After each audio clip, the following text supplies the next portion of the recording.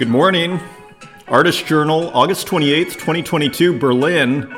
My name is Adrian Pocobelli, artist reporter on the scene once again.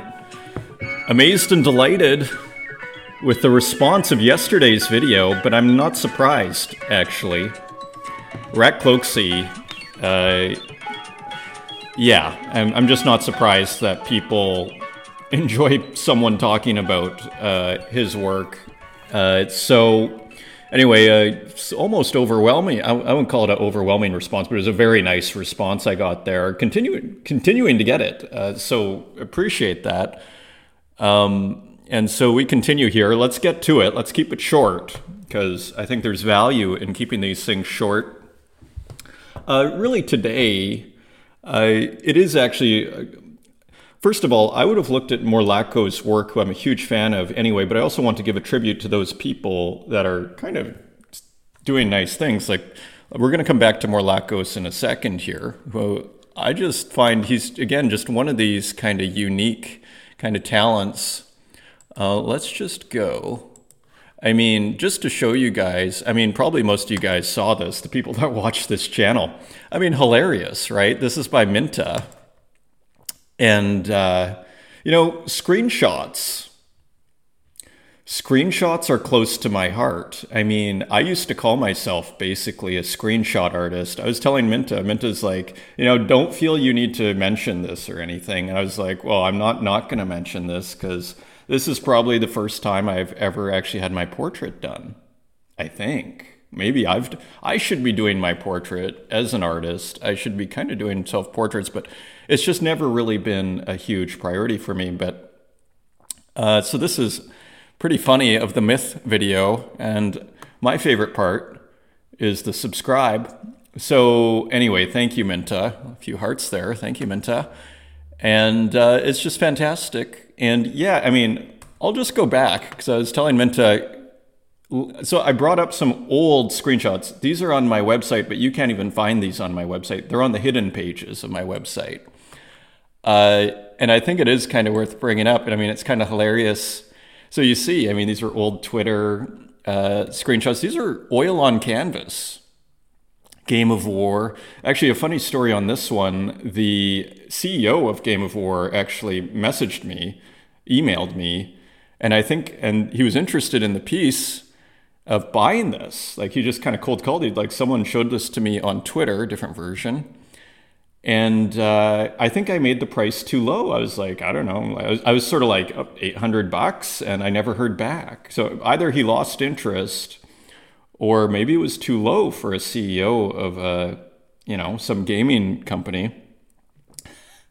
Just these are the real life stories of artists. Like, I mean, you got to be not only do you have to be a master of your craft or brilliant or whatever the case may be, you also have to be a salesperson. You got to have your website updated. Mine's not updated. I mean, it's July 28th. I go, okay, good enough. I mean, I kind of need a new website. I was looking at it. I wasn't happy with it. So anyways, annual air crash fatalities. We have a Ballard influence. Okay, remember we were talking about J.G. Ballard? So anyways, I don't want to go too far in this. But just to say, the screenshots are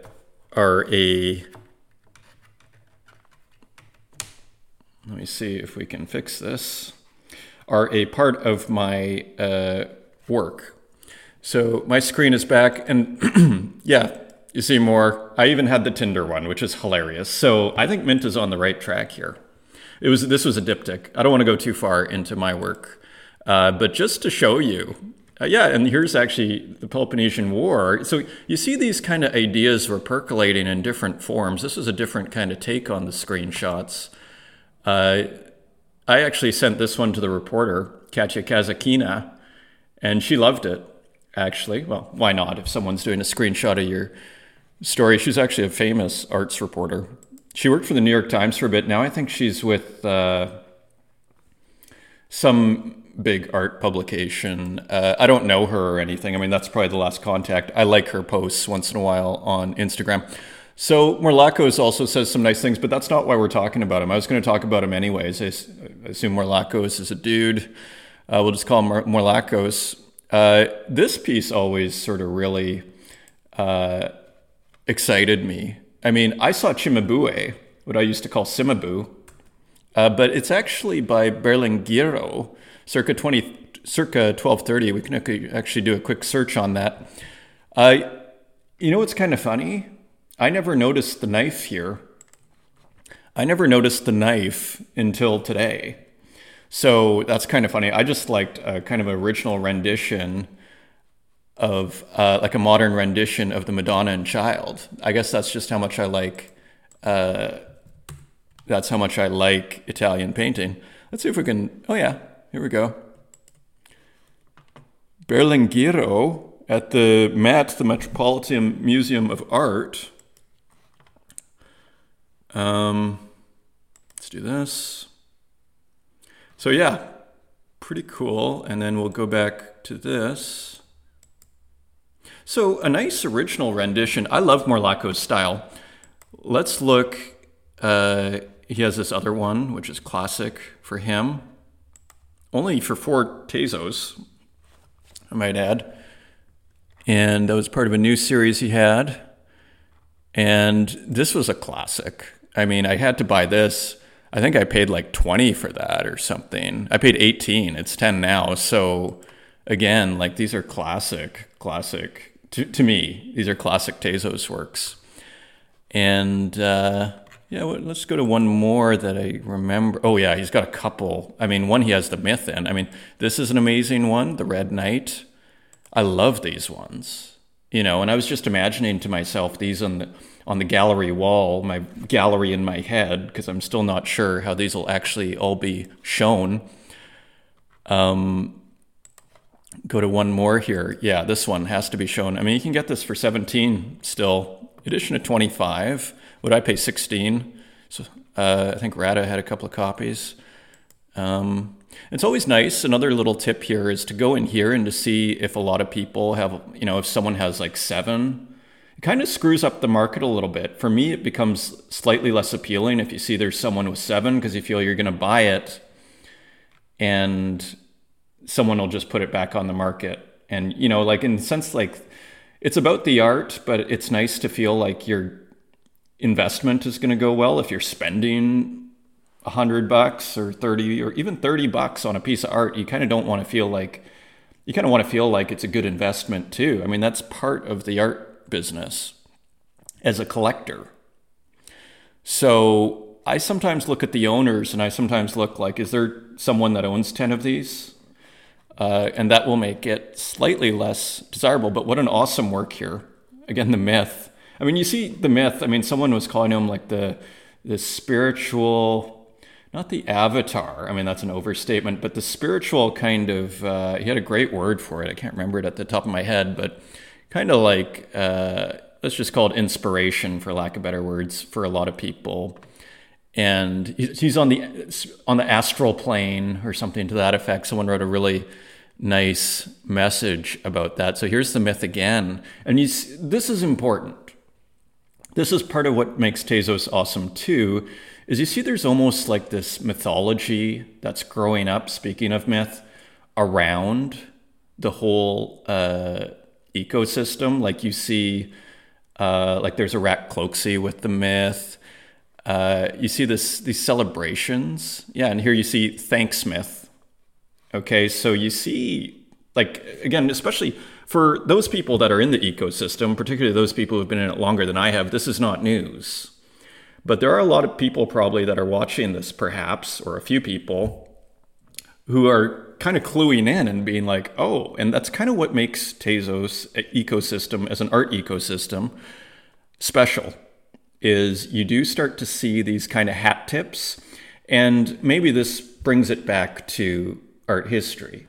Because what you see is, say, like, I can't remember the exact works, but often what you'll see, say, in modernist art, for example, or in the history of art, is artists will respond to other artists. So there's a piece, I think it was Duchamp made a piece, and I remember one book talking about how Max Ernst had made a response to Duchamp's piece. I think it was to the glass or something. I don't know what Ernst's response was to that. I think it was like a 1950s Ernst work. which, I mean, Ernst in the 50s. I want to keep these short for you guys. Let's just see if we can quickly see. Yeah, I don't think we'll find what I'm looking for here. Yeah, Ernst's work in the 50s is actually quite interesting. Always interesting, Max Ernst, always evolving, a fantastic painter. Anyways, that's not the point here, Max Ernst. The point is this idea of there being responses to the idea of making a response to another artist. You see that on Tezos to a certain degree, or even referencing this kind of narrative that kind of forms. And it's like, because what is Smith doing here? So anyways, I want to touch on that. And very quickly, Louis Osborne again had a drop. And I just wanted to show you like the update. I mean, in a sense, this does become like a kind of with the latest, the news here. Let's just actually quickly look at his activity. Nice activity. Nothing too crazy, but this is the thing. Okay, there is some pretty wild stuff here. Balloon 4 launched yesterday, and you see, and he put out a tweet. Let's just go to Louis. Sorry, I hide this. Louis Osborne. He put out a tweet, which was kind of interesting. It sounded like the sale went kind of crazy.